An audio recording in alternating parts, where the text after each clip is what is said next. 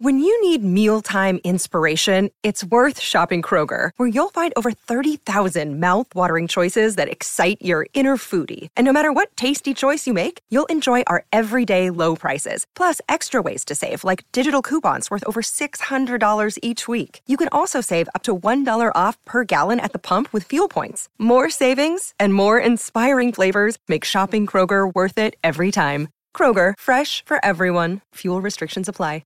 This podcast episode is brought to you by Coors Light. These days, everything is go, go, go. It's nonstop hustle all the time. Work, friends, family, expect you to be on 24/7? Well, sometimes you just need to reach for a Coors Light because it's made to chill.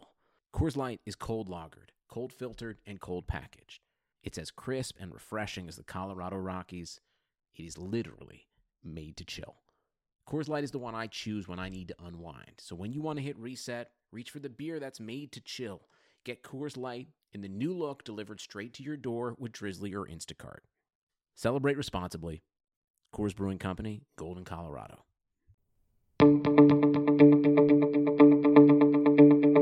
This is the Cubs-related podcast presented by CubsInsider.com. My name is Corey. I am joined, as always, by Brendan. And guys, do you hear that? Do you hear that faint sound in the background? I think I know what it is, Brendan, and it's the sound of brooms sweeping across Wrigley Field as the Chicago Cubs sweep the St. Louis Cardinals out of Wrigley Field. They send them one game under 500 in a wonderful series at Wrigley Field. So we will take you through those three games.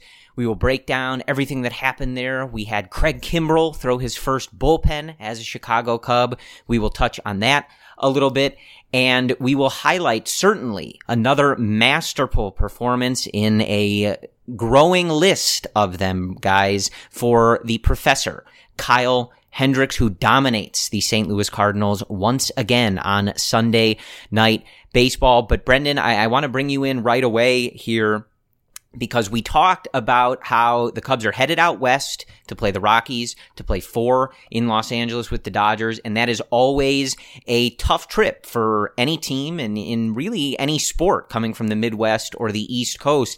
And for the Cubs to go 6-1 on this homestand, beating the Angels on Monday, taking 2 of 3 from the Colorado Rockies, and then sweeping the St. Louis Cardinals. What an effort from this group on this homestand prior to the heading west. Exactly what they needed to, right? I mean, we always circle that West Coast trip because they do give the Cubs so much trouble.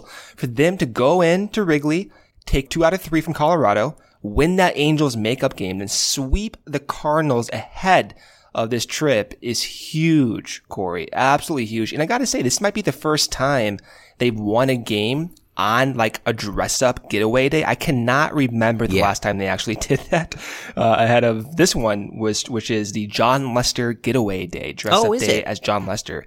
Incredible, Corey, what we saw there. Yeah, guys, I gotta tell you, this might be peak Cubs content. I'm not sure. I think so.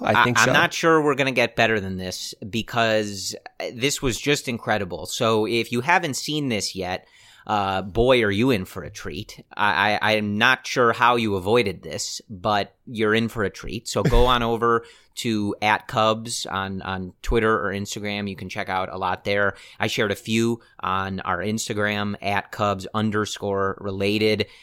Have some at Cubs Insider on the Real Cubs Insider handles. So you should be able to find it. But basically, you know, we've seen these theme trips before. They just did the basketball jersey one, obviously the famous one with the onesies, when Jake Arrieta threw the no-hitter in Los Angeles. So, you know, we're certainly familiar with these, but the theme for today's trip, tonight, Sunday night, as they head west, was John Lester. And the best part, Brendan, and really the thing that needs the most attention here, is that I believe almost everybody took John Lester as the theme to mean, you know, a nice pair of slacks, a big belt with a big buckle. John's, you know, big on that. Very big buckle, yes. Yes. A sport jacket of some kind, a collared maybe shirt. Some plaid, you know. and a cowboy hat or a Western hat. I'm not sure if there's like a proper term for that, but a cowboy hat. Most of us would think of if we said the phrase cowboy hat. And almost everybody just dressed up like that. That was how John headed to the plane. I'm looking at a photo of Chris Bryant here, looking very dapper in this particular very sharp, outfit. of course, yes. Though, I got to be honest with you, like, good luck finding a theme trip or an outfit style that Chris Bryant doesn't figure out a way to look very good in. But almost everybody took the same exact approach in that kind of look, except for one, Anthony Rizzo. And Brendan, I said this to you before we got on, but there are a multitude of reasons that Anthony Rizzo is the captain, the unofficial captain of the Chicago Cubs. There are many reasons that he deserves a statue at Wrigley Field. But this is the icing on the cake, folks, because Anthony Rizzo shows up in cowboy boots, American flag shorts, an American flag, like just the star portion jacket, a short sleeve sport jacket, and John Lester's own sunglasses, the aviator sunglasses, holding a 6-pack of Miller Lite and a box of fried chicken. Ladies and gentlemen, this is the best single piece of Cubs content I have ever seen. And Brendan, I told you, they're not when they get home from the road trip, not after his career's over. No, I need a statue of Anthony Rizzo at Wrigley Field right now, tomorrow, Monday morning, as you guys are listening to it. It needs to be going up. Corey, what would it be? If you had to design your perfect Anthony Rizzo statue. That's easy. What is it? It's easy. Come on. Yeah, it's the last out of the World Series with the hands in the air. Yeah, I know. With the face like, oh my God, we did it. Absolutely. I don't know. I feel like, it's not as obvious, but him putting his hands over his head, saying, oh my God, after his versus double, that's a close second. I wouldn't be opposed to that one. I think we've talked about it before, the like typical Anthony Rizzo, I just hit one of those towering home runs, kind of lean back that he does. That's a good one. At Wrigley, those are always good. But guys, for him to go this direction, to reference the fried chicken thing from John's time in Boston, to come right out with the 6-pack of Miller Lite, this is unbelievable. And the picture that the Cubs tweeted, he's like on the phone in this pic. He's got his, big wristwatch on. This is electric content, in so much as a picture on Twitter can like burst off of your phone or computer screen. This is absolutely incredible. And I'm floored, really. But Brendan, I have to ask you. So again, if you have not seen these pictures, head on over to @Cubs. They tweeted out pretty much everybody, not the whole team, but the bulk of them. So you kind of get the idea. But Brendan, I need a quick top 3 of your favorite of these outfits on the John Lester theme trip. Number 1, Pedro Strop. That's a slam dunk right there. Yeah. So if you haven't seen this one either, go find it ASAP. Yeah. So Strop is wearing a like bejeweled Chicago Cub like necklace. Okay. Amongst like what? 2 other like whatever. That I will tell you, Brendan, a little inside baseball here. I confirmed with Pedro. I've joked on here before that I DM him on Instagram because he follows us, and that is a true statement.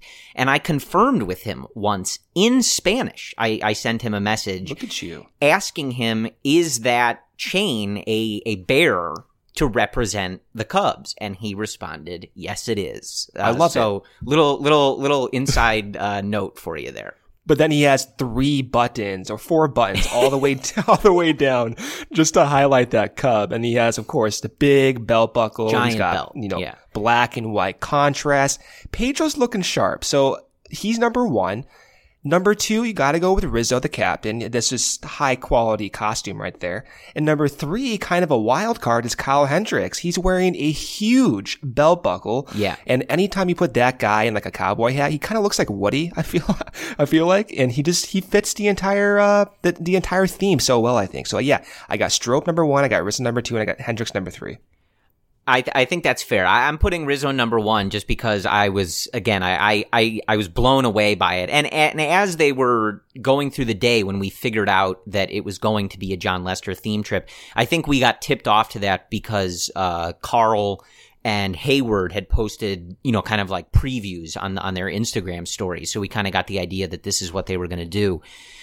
But I was wondering, like, is everybody just going to show up in a cowboy hat? Like, I wonder if anybody does something related to the Red Sox or, camo, like, kind of the John Lester, the Hunter vibe or anything like that. John Lester, the Hunter. So Rizzo nuts. coming with this is number one for me. But you're right. I like this picture of Strop is, come on, all-time content. I mean, and what's funny about that too is that when we heard that it was the John Lester thing, honestly, I think the predominant sentiment, like amongst at least like the people that I follow or just the mentions that I saw on social media, was like, oh my God, I can't wait to see what Pedro Strop pulls out for this. Just because, he's kind of the electric fashion guy on the team. Believe by Strop, man. He's the only Cub to have his own fashion brand for a good reason, too. If you've taken our advice and follow him on Instagram, you're well aware that he brings the heat with the fashion on a pretty much daily basis. So it was just funny, though, to see how many people were like, okay, this is great. I love John Lester, but I need to see what Strop is going to do here.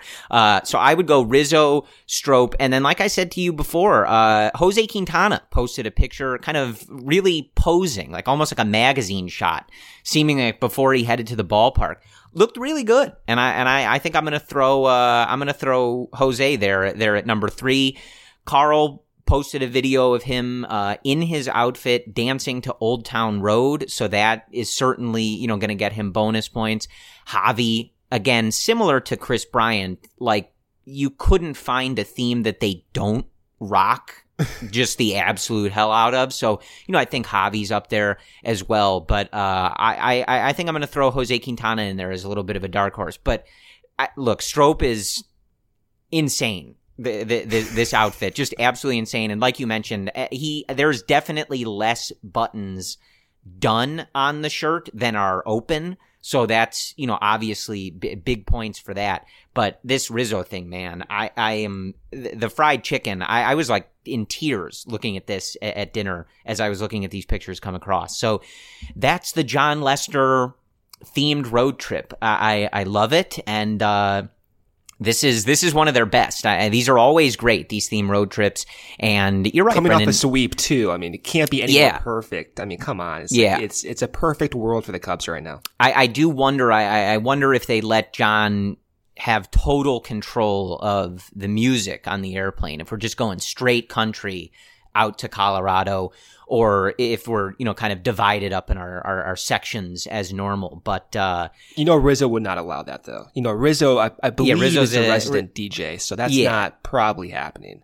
Well, I'm just saying it's the John Lester theme trip. Everybody's in cowboy hats. I didn't know if, they'd get on there and it would turn into, a hoedown or whatever goes on. But I've been to the Old Crow Smokehouse down on Clark Street, so I kind of understand what goes on with country music. Sure. But anyway, this was great stuff. You don't have to sell me on a John Lester themed anything. I'm all in. This was absolutely fantastic. You're not going to mention your own picture? Come on, Corey. If you go to my Twitter, picture, you got to mention it. If you are so inclined, you can go to my Twitter at CF Cubs Related. I did my best to participate. I don't own like a legit cowboy hat, like by the book or like what these guys are wearing, but I did my best. I had a Western-ish shirt.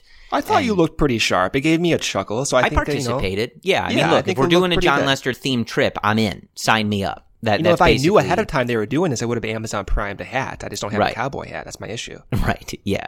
So all in all, this was a good Sunday, folks. The Cubs sweep the Cardinals. Then, like you said, Brendan, I don't remember it, like if they literally have never won on the getaway day for one of these themed trips, but it certainly makes it a lot more enjoyable when these pictures start rolling across, to, have it come on the heels of winning 3 games in a really, really good homestand. So let me run through, these games real quick.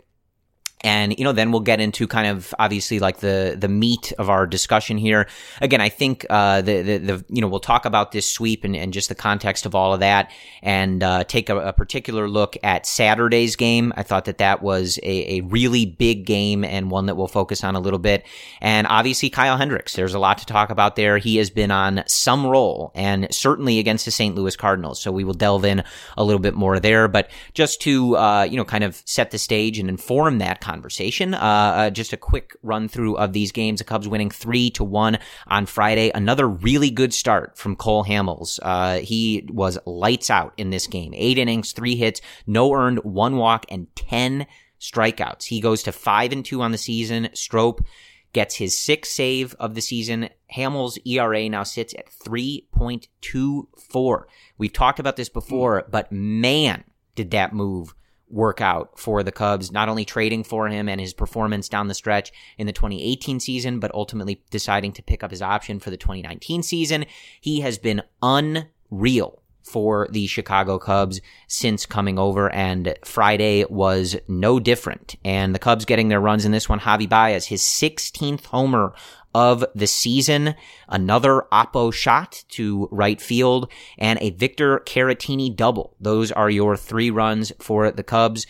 A major hat tip. We talked about this, I think, especially the night that he broke that or fractured that bone in his hand, but major hat tip to Victor Caratini for the job that he is doing. We were, admittedly, we've already admitted this, not big fans of not going out and getting a more veteran backstop for this team coming into the year. And Victor has been fantastic, both in catching, receiving, his relationships with the pitchers that he works with, and on offense. So a major kudos to Victor Caratini for the job that he is doing and seizing the reins of that backup position. Saturday, which we'll, maybe get into a little bit more than the other games. The Cubs winning 9-4. The Cubs fall behind in this one 4-0. A 36-pitch first inning for Jon Lester. Looked to, not be shaping up to be a wonderful night at Wrigley Field, but Jon shuts it down completely. From that point on, he follows that first inning with 5 shutout innings. His total line on the evening, 6 innings, 5 hits, 4 earned, 2 walks, and 6 strikeouts. But he follows the first with 5 shutout innings, and the Cubs offense scores 9 unanswered runs for him to get him his 5th win of the season. He improves to 5-4 on the year. The big hits in this game, the Cubs chip away. They do respond in that first with 2 runs. Javi and Wilson driving in runs there. In the bottom of the 3rd, they get it to within 1 on a Javi triple for another RBI for El Mago. In the bottom of the 4th, Kyle Schwarber with what appears to be a growing trademark for him, Brendan. On the 11th pitch of an at-bat, he fouls off 6 pitches in this at-bat and then rips a game-tying home run into the bleachers in right field. His 12th home run of the year that made it 4-4 in the bottom of the 4th. The big blow in this game, the aforementioned Victor Caratini, a bases-clearing double to drive home 3 runs. That made it 7-4. Kyle Schwarber followed with a double of his own to make it 8-4, and an Addison Russell sac fly in the 7th made it 9-4. But again, this was just one of those games I think that we talk about that really catches your eye as far as this team is special.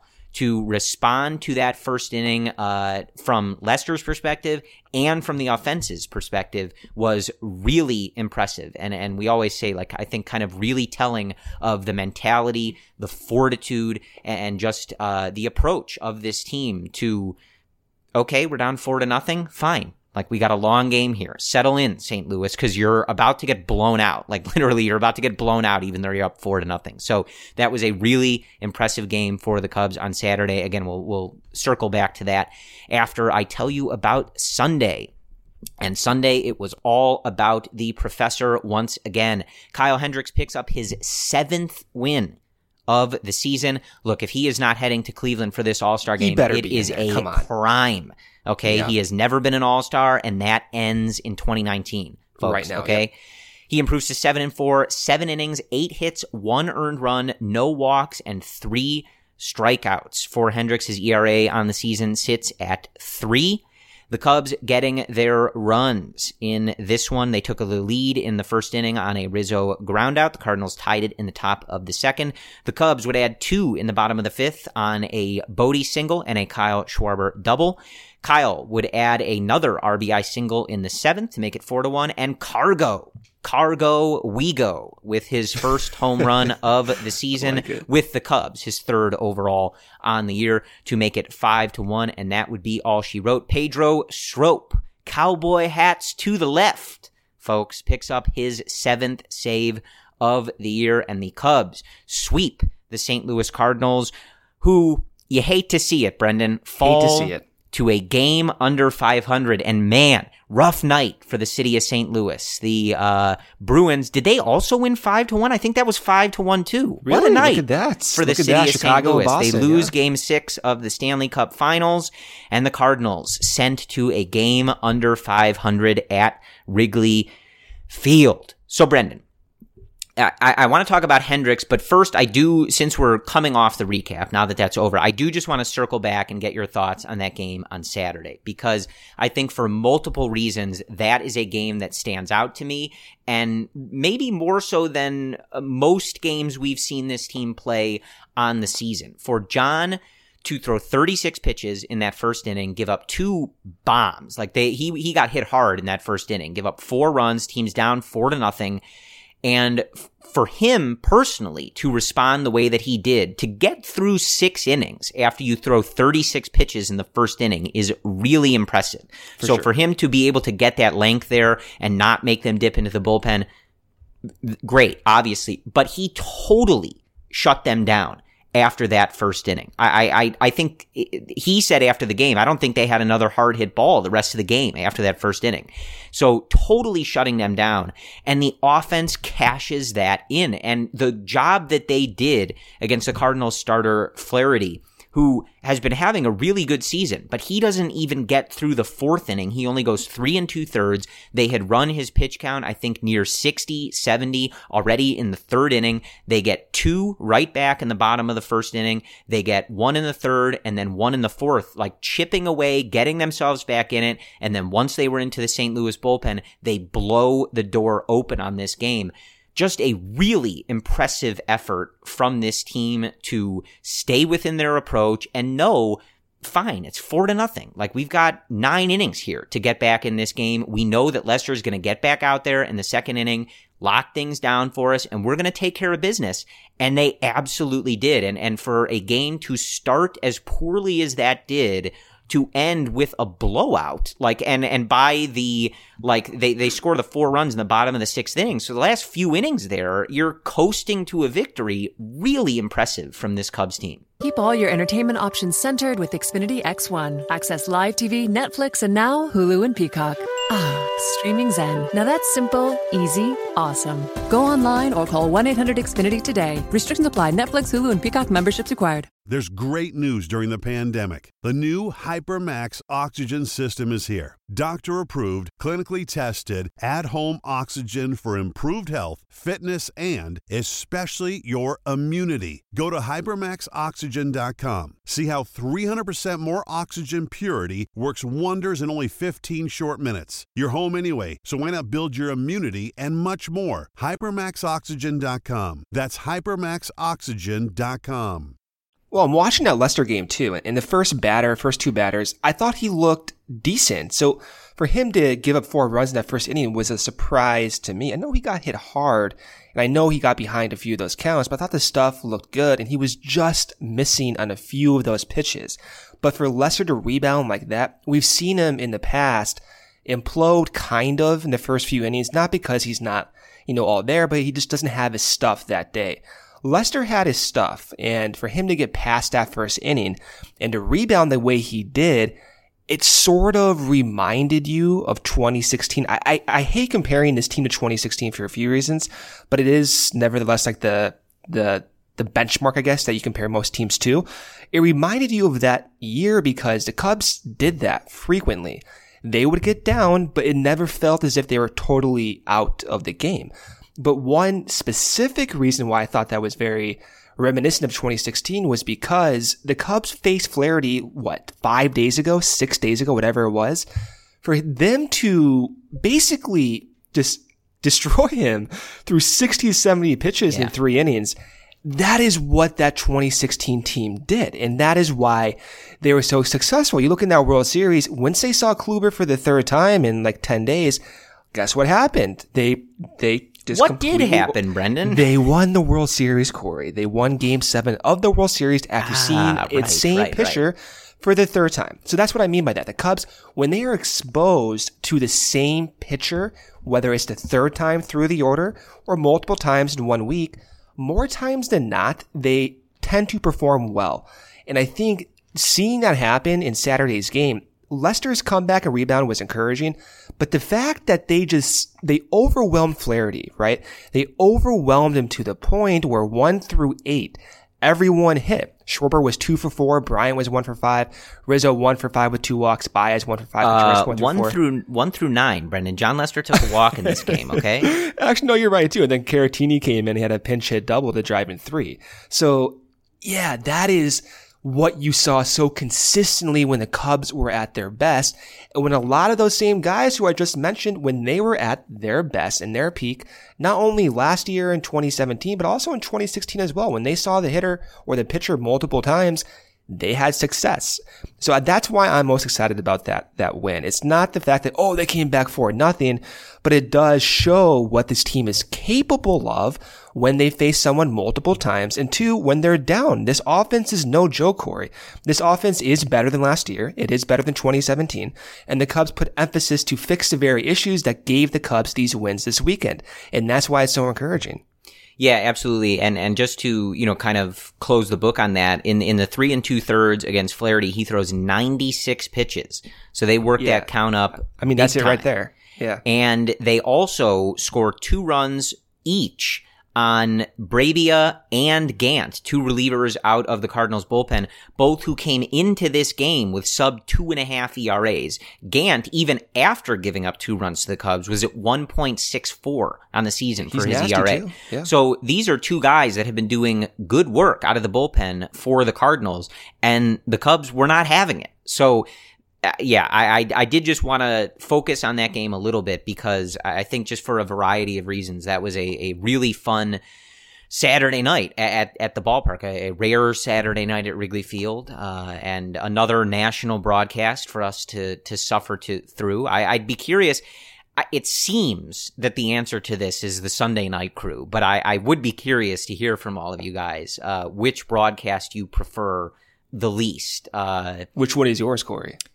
It's Sunday. It's honestly, it's not close. Dude, A-Rod is brutal. Joe Buck doesn't really bother me as much as he used to. I feel like both broadcasts fall into the same problem, which is when they try to get too much into their little stories and their little anecdotes, it sends things off the rails, and that's to be expected. Like we're obviously just so used to Len and Pat Hughes, who are tuned into the Cubs and know these guys on such a detailed level, like all of us watching every one of these games, that when you start to hear these national broadcasts going off on these weird stories and tangents that make it very clear they don't pay attention to these teams every day, it's rather annoying. I really don't like John Smoltz because he's just one of these, like, the game of baseball was better back in my day kind of guys, which you can have that opinion if you want, but it's not particularly productive for the broadcast. Like, we're watching today's game, so cool if, like, they played baseball differently in the 90s. Like, that's not really a useful opinion, but man, like that Sunday broadcast, that ESPN broadcast is just not good, man. If I had to listen to one, I would take Joe Buck and John Smoltz, but I do wonder if people might disagree with me on that. But again, as I've told you guys before, I don't have to listen to either of them for that long. Sometimes, depending on the room I'm in, I do, but otherwise I have 670 queued up on my phone and I mute the TV. Sometimes you got to pause it with the DVR or whatever, but that's so much effort. You can figure it's worth it, isn't it? I get it, but like, Bro, on both of these broadcasts. No, I mean, for Saturday, I just Cardinals overlaid it on We're on playing MLB TV. on Saturday and Sunday night. On both of these broadcasts, they spent at least 5 minutes talking about Christian Yelich. How does that even happen, Brendan? Like, he's not playing in this game. Yeah, you got to advertise future games. I don't know. Look, I hate it. Like, Anyway. I listened to Pat and Ron on Saturday night, but like, I was blacked out with my MLB TV account for Sunday night. I don't have like the whole Bluetooth speaker thing. So for me to set it up is a pain in the butt. Yeah, no, that's fair. You just yeah. got to suffer through it, man. I suffer through it. The I mean, things we do for love. Sometimes. I mean, I listened to Game 6 of the World Series on mute. I just could not take Smoltz. I mean, and I swear, I'm not even joking. I swear to God, the first 5 innings, right when that grand slam was hit by Russell, I turned it on because I wanted to hear what they were saying. But I listened to the first 3 innings through mute. No problem whatsoever. I was fine with it. So I just wanted to talk about that Saturday game. I just thought a really impressive effort all around for a wide variety of reasons. And obviously that's not to say that the Friday and Saturday games didn't have their merit as well. But I think Saturday, a very interesting game to highlight. But I do want to transition to the professor, Kyle Hendricks, because this was a phenomenal effort One of his from best. Kyle on Sunday night. And a couple things that I want to read for you here. There's a lot of really fun Kyle. If you're a Kyle Hendricks stat person, Sunday was a really cool day because every other tweet I saw from somebody, I was like, oh my God, that's amazing.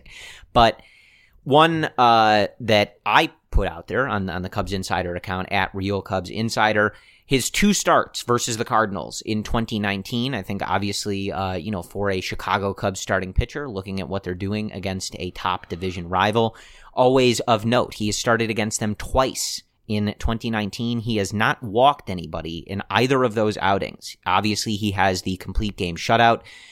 9 innings, 4 hits, no runs, 3 strikeouts, no walks on that first visit to Wrigley Field for the Cardinals this year. And then on Sunday night, 7 innings, 8 hits, 1 earned, 3 Ks, and no walks. So total in the 2 starts against the Cardinals this year, 16 innings pitched, 12 hits, 1 earned run, 6 strikeouts, and 0 walks.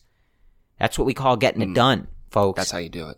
And the Cubs official account tweeted out one of these numbers that in Kyle Hendricks' last 10 attempts against the St. Louis Cardinals, the Cubs have not lost a game. I believe that's 10-0, Corey. If 10-0 my math checks out. Yeah, in his 10-0. last 10 starts against the St. Louis Cardinals. That is unbelievable. That's got to date back to what, 2016, right? I mean, maybe like 3 starts a year. That's wild. He has not lost to St. Louis in maybe 3 to 4 years. The Cubs have not lost. He hasn't, obviously, but I just meant he didn't pick up the W in all those games. He didn't pick up the loss either, but you know what I mean. Yeah, of course. That's crazy, yeah.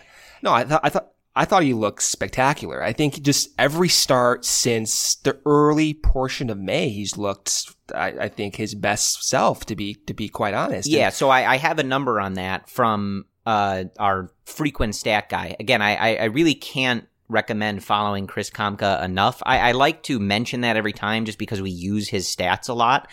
So I do want to make sure that people are following him and giving him that engagement that we all crave on social media at CKamka, CKAMKA. He's with NBC Sports Chicago, and he tweeted out, I think this probably lines up exactly with what you just said, Brendan. His last 8 starts, 58.2 innings pitched. He has a 1.99 ERA. He's allowed 42 hits in those 58 2/3 innings, just 6 walks. 6 walks in his last 8 starts with 50 strikeouts and a 0.818 whip. Guys, Hendricks is on one. And I think Hendricks is like almost in playoff mode, Corey. And I mean that quite literally too, because we're seeing Hendricks throw upwards to 90 miles per hour. We did not see that from Kyle until like September last year, in August of 2017. So it's feasible to think that, okay, Hendricks is looking like his best self. It's only June 9th. The Cubs rotation is doing all this, and it's hard not to get excited about what could be. And I think for any of the other pitchers on the team, the one guy I'm most comfortable with expecting productivity going forward is Hendricks. It's not a knock on Lester. It's not a knock on Hamels or Quintana or Darvish. It's just that when you look at Hendricks and when he's throwing 90-mile-per-hour wiffle balls on the outside corner of the plate with consistency now over the past month, you think, okay, that's 2016 Hendricks. That's the same guy that shut down Los Angeles in Game 6 to win the pennant. It's the same guy who started Game 7 of the World Series. That's who Hendricks was, throwing 90 miles per hour at times. And one reason why, I think, is his extension. So the point at which he lets go of the ball near home plate is similar to what it was in 2016. So you can make the argument, hey, his mechanics are similar to his optimal self, and that has not happened this early in the season since 2016. That has got to get you excited, Corey, because there's been a lot of stretches in the last 2 years when there's been genuine worry about Kyle Hendricks. I don't think that's there right now, and I think for the first time in 3 years, this could be a similar season to what he put up when he was, second in Cy Young voting that 1 year? Third. I think Lester was ahead of him. Lester, yeah. So, I mean, it's crazy to think that. Far be it from me to make that correction, right? Yeah, of course. But that's why I think I'm so encouraged, Corey, is just because he has the same type of stuff we see early on, this early in the season that he's had in the playoffs recently. You got to be excited about that. Yeah, I mean, he is absolutely dialed in right now, and we talk about it all the time, but he's just exceptionally fun to watch pitch. I say this all the time, but Jon Lester is my favorite baseball player of all time, but I don't know that I love watching really anything in baseball more than when Kyle Hendricks is on. And they actually have the pitching ninja, who we mention here all the time, on the ESPN broadcast. And that is actually one part of the broadcast that I like, because they show some of those overlays that he does where they overlay two pitches at once, and you really just see that illustration of why he is so difficult to hit, the variety of the same pitch that he's able to throw with just little slight differences, little bit different movement, little bit different velocity, and you just start to understand why he's so difficult to hit. And that's actually one part of those broadcasts that I think makes sense for the national audience, where, you have a guy like A-Rod or whatever say, I know some of you at home are looking at this going, this guy's throwing 88, 89, 90, and he's dominating these guys. He's sawing these guys off. He's breaking bats. Like, he's getting all this hard contact, and we can illustrate why that is. And it's just so fun to watch him do his thing. And there is little that gets me as excited as when you see, these guys like Ozuna, Carpenter, Goldschmidt, etc., taking those swings where they are so off balance and just so off on what he is throwing, because they're thinking they're seeing, call it a sinker, and it's a changeup, and they are just not close. It just gives me so much joy to watch Hendricks do his thing, and I'm obviously excited by what you're saying. And, you tweeted out that velocity graphic that, his velocity is picking up earlier than it has before, because, we've just seen him turn in some incredible seasons. And if he is this locked in this early and on a run like he's on, it's going to be a big season for him. But I do think that at the very least, he needs to be an all-star. We can talk about like the Cy Young stuff as we get How does that work for further pitchers, down though? the season. Honestly, Like, I don't know. I think you they can't changed vote him it. in, right? I thought they changed it so that maybe you can. Honestly, I don't know. I think you guys know we're not big all-star game people. But, No, not a big all-star game right now. Pretty much, this is the type of stuff that we do care about with the all-star game, though. I think we always say this, that like we want the players who really care about this stuff to have those moments, to be able to have those moments, have those. It's like Wilson Contreras last year. Absolutely. Right? I mean, he was in tears like, behind the scenes when he got that call. So it does mean something for these guys. That we are into.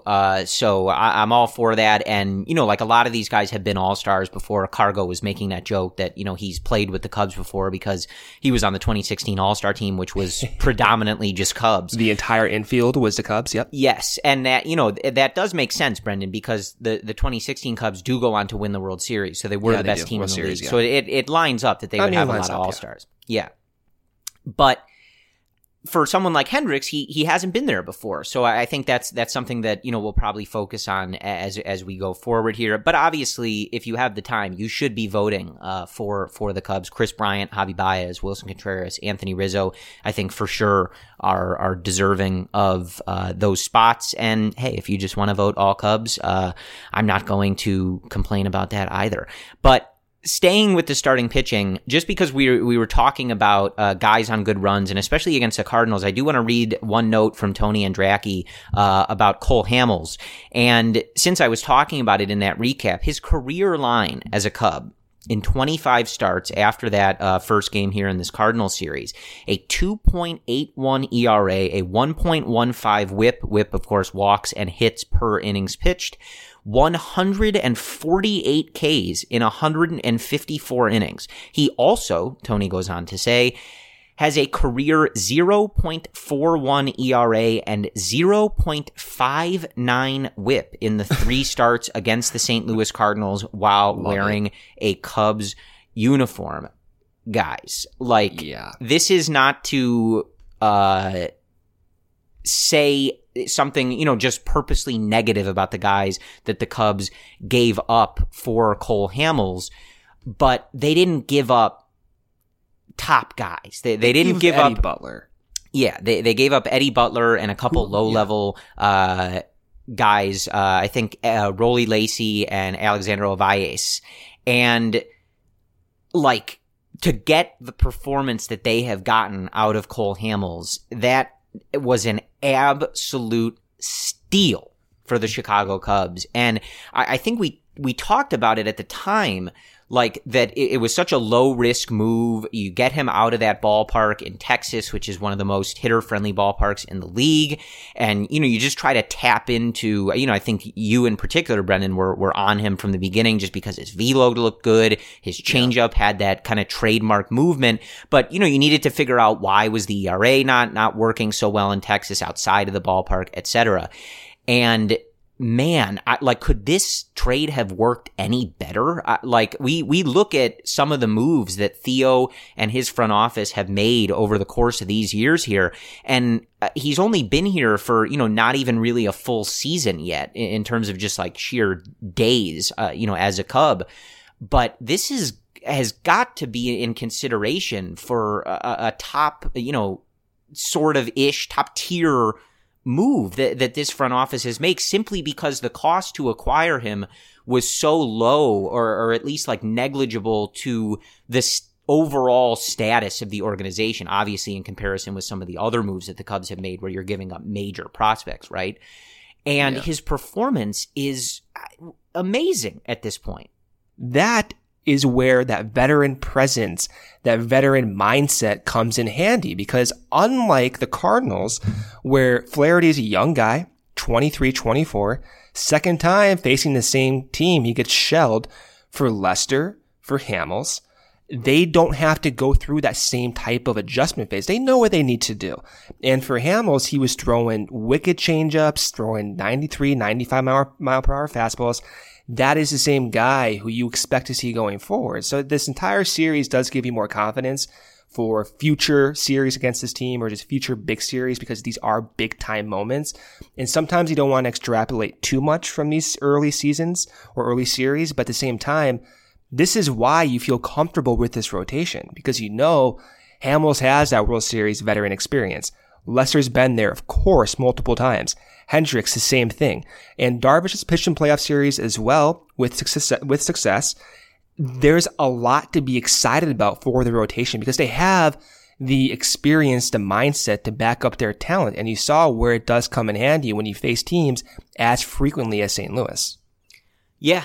Absolutely. So again, I think we remain pretty bullish on this rotation, and it's always amazing, even as you were speaking strictly on deep playoff experience. So I know why you didn't mention him, but it's amazing that you can have that conversation and not even mention Jose Quintana, who's been phenomenal this year. And again, he doesn't have it. He was with the White Sox for most of his career, so it's no wonder. I love Q though. I've been giving Q tons of credit every episode. episode. Right, but I'm just saying that's what's so exciting to me about this rotation is you can zero in and say, let's just talk about how good, in particular, like Hamels and Hendricks were, and you're not even talking about other guys who would be top of the rotation arms for other teams. So that's what's so great about this rotation is that it is deep, 1 to 5, especially if Darvish can stay on this path of good starts that he's on here. But I want to transition, maybe just a couple quick topics here, and then we'll get ready for this West Coast trip.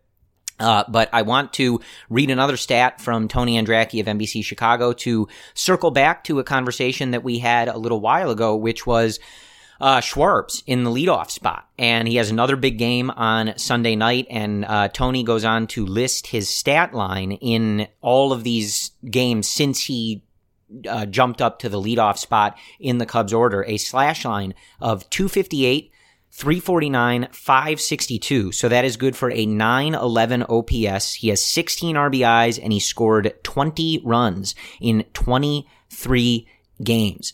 But Brendan, I think we were pro Kyle Schwarber in the leadoff spot when they first did it in 2017, just on like the overall merit of Kyle's game. And I know in this particular season, when they made this move, you were way bullish on it. Like, I'm always into it, but I don't think many people were as hyped as you were to see Kyle get back up in that leadoff spot. And in 23 games, I mean, a 911 OPS, this is like my new thing now, but that'll play, guys. And I think that you're seeing just the feel of the offense when he's up there at the top and able to start things off. You get KB, Rizzo, Javi, like right in there. It's this offense has that kind of relentless feel to them, and we're obviously still playing positional platoon battles with some of these other positions as it relates to other Cubs, but Kyle really is kind of staking his claim at the top of the order here. Yeah, and that's why I liked it so much too, for that very reason, where you start the game off with Schwarber and you go straight into KB, Rizzo, and Javi, right? So I like the feel of how it looked. And when the season started, I was more so on the, hey, let's go with Zobrist at leadoff, and if Descalso can be any good, flip-flop them back and forth. So it wasn't as if, hey, Schwarber's my number one pick, but when Zobrist went down, that's when it started to click. And with Schwarber in particular taking so many pitches early on, and his improved contact rate, which could be a good or a bad thing depending upon what you look at, I like the feel for it. And in these last 2 weeks, Schwarber was talking about some of the changes he made. He has a lower follow through. He was, I guess, talking to the Sunday night crew about. And so that's kind of cool to see. So he's making another adjustment, but overall, the feel for what Schwarber brings right when the game starts. That's what I'm talking about, where you can work deep at bats. This is the second time now, Corey, that Schwarber's gotten yard off of a 10-plus pitch at bat. Really impressive. The first one was 16, 17 pitches, whatever it was, 13. And then this one with being 11. That's the type of at bat you get.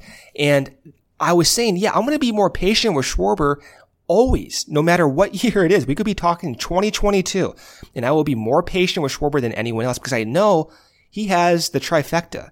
He has really good bat-to-ball skills, high contact rate, high power potential, and he lays off poor pitches.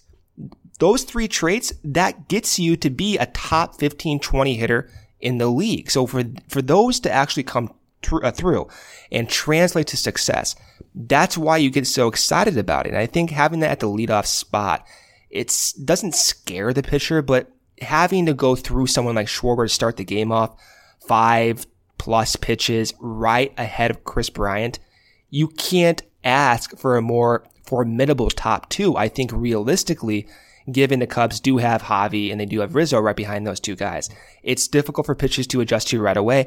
And we're seeing the success of it, at least in the short term here. And going forward, this is what I want. I want Schwarber leading off. I like him playing almost every day. I think it's time. We've come to that point now where we feel comfortable with him hitting lefties too. It's time. We're at the point now where Schwarber is potentially almost an everyday player. And it feels good, and finally, for once, we see Schwarber taking advantage of that opportunity. So it's so fun to watch, and him batting leadoff, It took 2 years for it to work, I think, and maybe it won't work overall, but I think now the signs are looking like Joe Maddon kind of had it right 2 years ago. Keep your whole home running like clockwork, from the office to the game room with Xfinity Internet. You'll get the best in-home Wi-Fi experience with reliable speed and coverage. Now that's simple, easy, awesome. Go online or call 1-800-XFINITY today to learn more. Restrictions apply.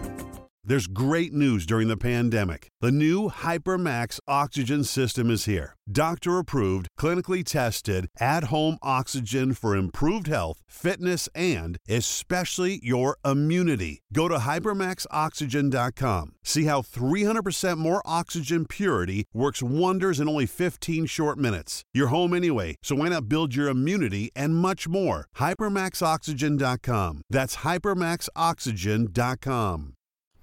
Yeah, and just like touching on that, 10 plus pitch at bat, turning it into a home run thing. It was a tweet from Brett at Bleacher Nation that just reminded me when you were talking about this, where he just said that is one of the harshest things you can do to an opposing pitcher. And it speaks to what you're talking about here, Brendan, that having a guy like that, and Schwarber isn't the only person on the team that can do this, but having someone at the top of that order that can battle with a pitcher, like we were saying, in this particular one, in this St. Louis series, he fouls off 6 pitches in the 11 pitch at bat, ultimately to rip a game-tying home run. Like when you have someone at the top of your order that can do that can demoralize an opposing pitcher, make them work, make them try everything in their arsenal and still get over on them, that is a powerful tool. And you can really get into the head of an opposing pitcher when you have someone up there that is able to work at bats like that and obviously slug the way that Kyle can. So it's kind of a unique combination that Kyle possesses. So yeah, that has worked quite well. One quick question I have for you, Brendan, that came to us from a loyal listener, Brent, just related to Schwarber. You talked about how, now he's hitting lefties. He's found himself kind of that everyday playing time at the top of the order, and we're seeing the success of it. When we look at someone like Almora, and I think that we had kind of expected that maybe he would start seeing a schedule similar to that, as his numbers against righties had been better. But then Cargo comes over. He starts to take some of those starts, and we haven't really seen Almora as often as I think maybe some of us would have expected. Certainly, as some of us, a lot of the people in the at Cubs mentions would like to see him, which I think would be every day. Do you, as it relates like Schwarber to Almora, do you think the lack of the everyday playing time is? I know Joe spoke that he thinks, that's better for Almora and being, still careful about those matchups is the way to go. And we kind of touch on this a little bit, but where are you at with someone like Almora in particular as it relates to, now he's really not getting everyday playing time. Do you think that that's the right approach for him going forward?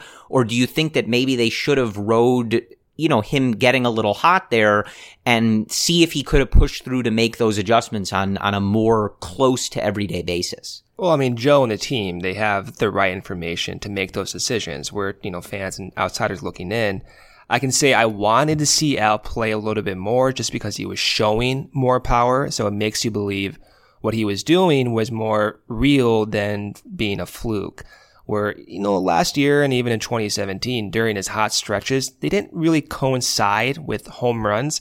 We saw that this year. So I wanted to see Al play a little bit more. I'm not going to lie. And I think Cargo coming over, it does elongate the lineup in a way that Joe likes just because you have another quality at bat in the middle of the order. So I get what Joe is saying there. I still want to see him more though. It's a delicate situation too, because where Joe is coming from, right? Like you still want to give Al some of these optimal matchups and not expose him too much. But at the same time, as we've talked about, I think some of those difficult matchups are better for Al. They've been better for Javi in the past. They've been better for Schwarber even this year. And I think there is an argument to be made when Al does face those difficult matchups, let's say in the 8th spot or even in the 9th spot, like we saw with Bodie tonight, they do have a potential benefit in the long term. So you have to balance the urgency, you need to balance the long-term potential for some of these young hitters. I don't know if there's a good answer for it, and I think Joe has a better answer than, of course, we do.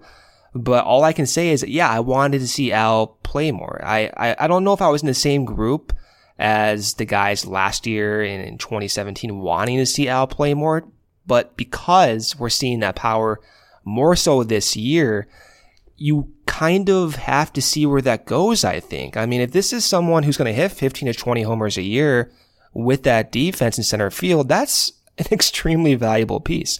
So I don't know what the answer is. I think Al has looked good even in those few at-bats he has gotten.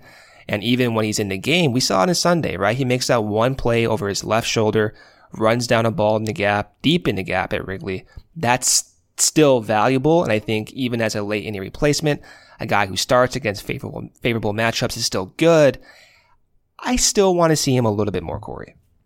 Yeah, I think that's fair. I think you're right. It is a tough spot, especially when, you do have someone like Schwarber taking the reins a little bit there and making it sort of impossible for Joe to keep him out of the lineup. That reduces the number of positions you're really playing with the handful of guys that already are everyday starters, Chris, Javi, Anthony, and Wilson, though obviously I don't think Albert's going to see any innings at catcher, but you never know. You never know with Joe Maddon, guys. That's true. But yeah, it's a tough spot, just something to keep an eye on. I mean, what do you want to see? I know in the past, and you and I have both been guilty of it. We opted for some more power potential in the form of Ian Happ over Almora. We've had the discussion several times. Who would you rather start? And I've said Ian Happ every single time. I think you have as well. And the reason was Happ has 30 plus home run potential. Right. Almora does not. But now that Almora is showing more power potential, it does flip the script a little bit. So, I mean, where are you? Well, I think that my basic sentiment is, we talked on, I think, the last episode that we were intrigued by someone like Cargo and what he might be able to do, especially as it relates to some of the other bench options that they have or have already tried in the 2019 season. I'm not sure I love how often he's starting, though. I'll say that in earnest. I think you want to see what he has if you can catch lightning in a bottle there, right? We talked about that, and everyone's comparing him to Jim Edmonds, like that whole thing. I'm all for it, right?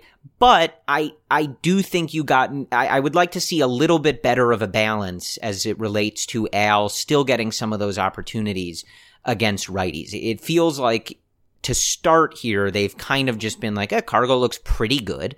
Let's just get him out there. And I don't know. It does feel like it's affecting Almora more than anybody else. Hayward's still been out there, primarily, and he's been hitting very well. So I'm not knocking that, but yeah. I just think that, at a certain point, like, Cargo might still have some gas left in the tank. And if there is, you do want to figure out if that's the case. But I do think Albert was making strides, and you do worry, are you getting in the way of that or whatever? But like you said, I think that Joe has a really good feel on all of this, and especially the front office. Like Albert is, I think, that has a special place in the heart of this front office. Just given that he was their first draft pick, so I think that they're not going to do anything that is going to stunt his development. I think whatever they're doing with all of these guys really is ultimately for the best of their ability and of the team. But I think without digging into it too deeply or having that special insight that they do, I would like to see Albert a little more, and not necessarily lose too much time to Cargo. But okay, so let's preview the series upcoming in Colorado against the Rockies. And by the way, you can get tickets to that series through SeatGeek. With millions of live event tickets and a price match to guarantee, SeatGeek proves there's a better way. In an industry that tends to stagnate, SeatGeek decided to stand out from the crowd. Why is SeatGeek better than the rest? A quick look at the App Store shows over 50,000 five-star reviews. How's that for customer satisfaction? It's just a better process. SeatGeek pulls together millions of tickets from all over the web. Then it rates each deal on a scale of 1 to 10. Finally, SeatGeek displays them on an interactive, very easy to use seat map. SeatGeek breaks down the details. For example, green dots on that map mean good deals. Red dots are overpriced deals. I use SeatGeek all the time. I just use SeatGeek to purchase tickets to the upcoming Cubs series in Los Angeles by the end of the week, which we will preview on the next episode. SeatGeek will give you $10 off your first SeatGeek purchase. All you need to do is use our promo code. Download the SeatGeek app today and use promo code CubsRelated for $10 off your first purchase. That's promo code CubsRelated for $10 off your first purchase. Okay. So on Monday, Yu Darvish will take the mound in the first game of the 3-game set. Darvish is 2-3 with a 4.88 ERA on the year. Jermaine Marquez will face the Cubs once again. He's 6-3 with a 4.07 ERA. That game starts at 7:40 p.m. Central Time, so it's going to be a late one for you guys the entire week for those who are in the Midwest and in the Chicago area. On Tuesday, same start time, 7:40 p.m. Central. Jose Quintana takes the mound, 4-5 with a 3.77 ERA. He'll face Peter Lambert, 1-0 with a 1.29 ERA. The Cubs faced him in his major league debut. Did not bode too well for the Cubs. They tend to do that against guys whom they've never seen. And then on Wednesday, to finish off the 3-game set, Cole Hamels back on the mound for the Cubs, 5-2 with a 3.24 ERA. He'll be facing Antonio Senzatella, who's 5-4 with a 4.95 ERA. That last game of the 3-game set starts at 2:10 p.m. Central Time. And just to give you a full layout of this West Coast trip, then they will go to Los Angeles for a 4-game series, which Corey and I should be at some of those games. We'll take care of it, guys. We'll try. We'll certainly try. We'll try. Best. Yeah. Yeah. And that's kind of where we are here. So as it stands, the Cubs are indeed tied for first place with Milwaukee. They're 37-27. Milwaukee's 38-28. The Cardinals now under 500, as you said, Corey, to lead this podcast off. Hate to see it. They're 31-32. They're 5.5 games back. Pittsburgh is 30-34. They are 7 games back of the Cubs and Milwaukee.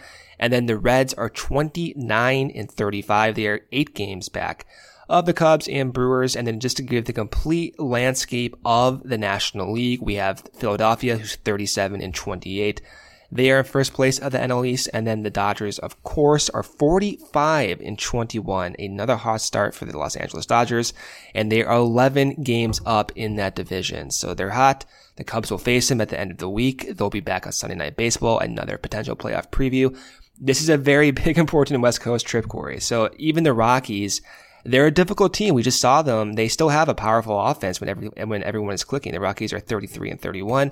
And Coors Field plays bizarrely. We saw the Cubs last year. It was the showing of Al Mago when Almora and Baez were batting 1 and 2 last year. They both did extremely well. You might remember Almora making I think 5 diving catches in one game. It was a lot, yeah. It was a lot. I mean, Coors Field has huge gaps. So you look for maybe Al to play a little bit more given those gaps. Maybe you see Hayward out in right field in place of Cargo.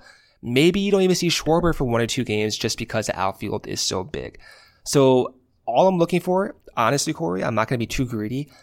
I just want a competitive series where the Cubs don't get, I hate to say it, but they don't get swept. I mean, this is a tough road trip. The shifting time zones is always difficult to play in Colorado, then Los Angeles back to back. So you just want them to maintain ground, get back to Wrigley, perform their best and just not get, too far behind. I'm a little, I'm always greedy. You want more series wins, but you got to be realistic at some point. Going into a trip like this, especially Colorado's playing well, LA obviously playing really well right now, and again, like you mentioned, like Colorado's a weird ballpark. And that's one, I think we mentioned this when we were talking about, was it Arizona?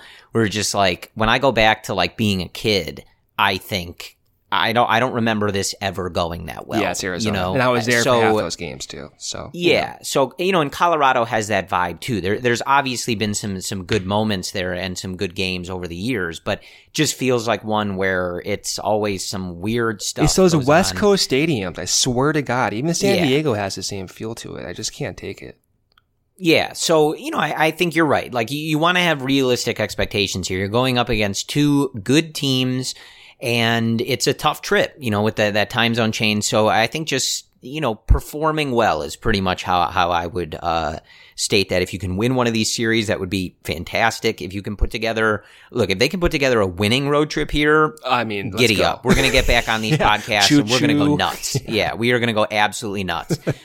Because this is tough. And again, you're coming off the heels of a 6-1 homestand where you played really good baseball against that same Rockies team. You take care of business against the Cardinals, coming back, getting redemption over them after they swept you. And this is a tough trip. So I think, keeping things in perspective and knowing that they did good work before heading out on this trip is always something to keep in mind. I did think it was funny when in the broadcast on Sunday night, one of the bits that I did hear, the ESPN broadcast, was like, we'll be back next Sunday for what should be another playoff preview with the Cubs and Dodgers. And I'm like, gee, A-Rod, you think? Is it a playoff preview when the two teams, the two best teams in the National League for the last at least 4 years, right? They've met in the NLCS twice. You're thinking that one's a playoff preview? Like, man, no wonder they pay you the big bucks, buddy, because this is some special insight here. Like, come on, man. So Corey Friedman, not a fan of A-Rod, I think. No, hey, we've got the Red Sox and Astros next weekend. That might be a playoff matchup. Like, gee, you think? Wow. Anyway. Yeah, we're not done with ESPN, so I can't let up on them yet. We can't just pretend they don't exist yet. I'm going to be at the game on Sunday, so I don't have to deal with that. So it is what it is. Right. But again, it's a tough trip. And that's not, and I want to be clear, that's not going into it with a defeatist attitude. I'm not expecting them to lose. I'm not expecting it to be a disaster. But it's just to say these are good teams. Colorado is a strange ballpark to play in. And LA is really good. Whether you guys know how sick that makes Brendan and I. But so again, it's not to have a defeatist attitude. I expect this team to perform well and compete in these games and ultimately have a good trip here. But it's just to say this is the one trip where you kind of have to have that, little note in the back of your head. I think we're scarred too. You just got to have that little note in the back of your head, this is a tough trip. Yeah. They don't have to fly all the way across the country that often. Let's just get through it, and we'll get back to our regularly scheduled programming of taking care of business at Wrigley Field, right? Yeah. But as for anything specific in this Colorado series, I think keeping an eye on you is certainly something that we're going to be doing here. He's had a nice run here. Yeah. He's looked really good. His stuff, and this is something, obviously we've been saying for a long time that his stuff is there. And these last few starts, he's really put it together. He's had some really good outings, and you just want him to continue that. And again, obviously Colorado is literally the worst park to, have him try to do that in, because he can pitch well and, still some balls can carry on him and run up that earned run count. But I would say that's really all I'm looking for. And, just with the rate that this team is hitting home runs, I'm hoping that the offense has a dinger party here in Colorado. I think that's their mascot's name, isn't it? Dinger, the dinosaur? Yeah, I think it is.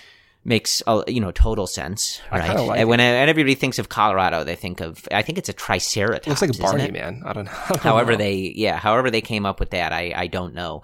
But I do always look forward when we send guys like Javi and Schwarber and Chris Bryant and Rizzo to Colorado. Schwarber may hit one out of the stadium the way he's been swinging. Yeah, let's hit some tanks, all right?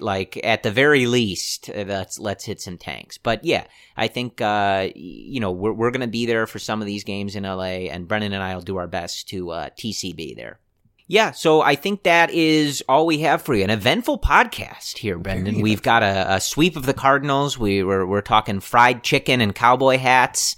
and the professor with just a really wonderful summer lecture series that we are all very lucky to be a part of. And I'm very glad I signed up for that class. I have for the last few years, as we all have. But, it's one that I'm very glad I am keeping on the schedule. But college and education-related puns aside, we will be back with you to discuss what happened in Colorado, and we will take you through those games and everything that happened in between, keeping an eye as Craig Kimbrell ramps up his schedule here. The Cubs saying that he looked a little ahead of schedule. His stuff looked really good. He was in really good shape. So I think he's going to throw another bullpen in Chicago and then head on out to, do some work maybe in Mesa. And then we'll see, when he ends up maybe in a minor league stint and ultimately up in that Cubs bullpen. But as always, we thank you guys very much for listening and your participation. Again, you can find us on iTunes, Spotify, Apple Podcasts, Stitcher, TuneIn, iHeartRadio. I think I said Spotify already, Spreaker, and anywhere you listen to your podcast. And if we're not on that particular medium that you prefer, just let us know. I am at CF Cubs Related on Twitter. Brendan is at Cubs Related. Our Instagram is at Cubs_related. I am the one you would be talking to there. So there are many ways to contact us. You can find both of us at CubsInsider.com. Again, we thank you guys for listening, and go Cubs. Sugar Ray Leonard, Roberto Duran, Marvelous Marvin Hagler, and Thomas Hearns. Legends, whose four-way rivalry defined one of the greatest eras in boxing history. Relive their decade of dominance in the new Showtime sports documentary, The Kings, a 4-part series premiering Sunday, June 6th, only on Showtime.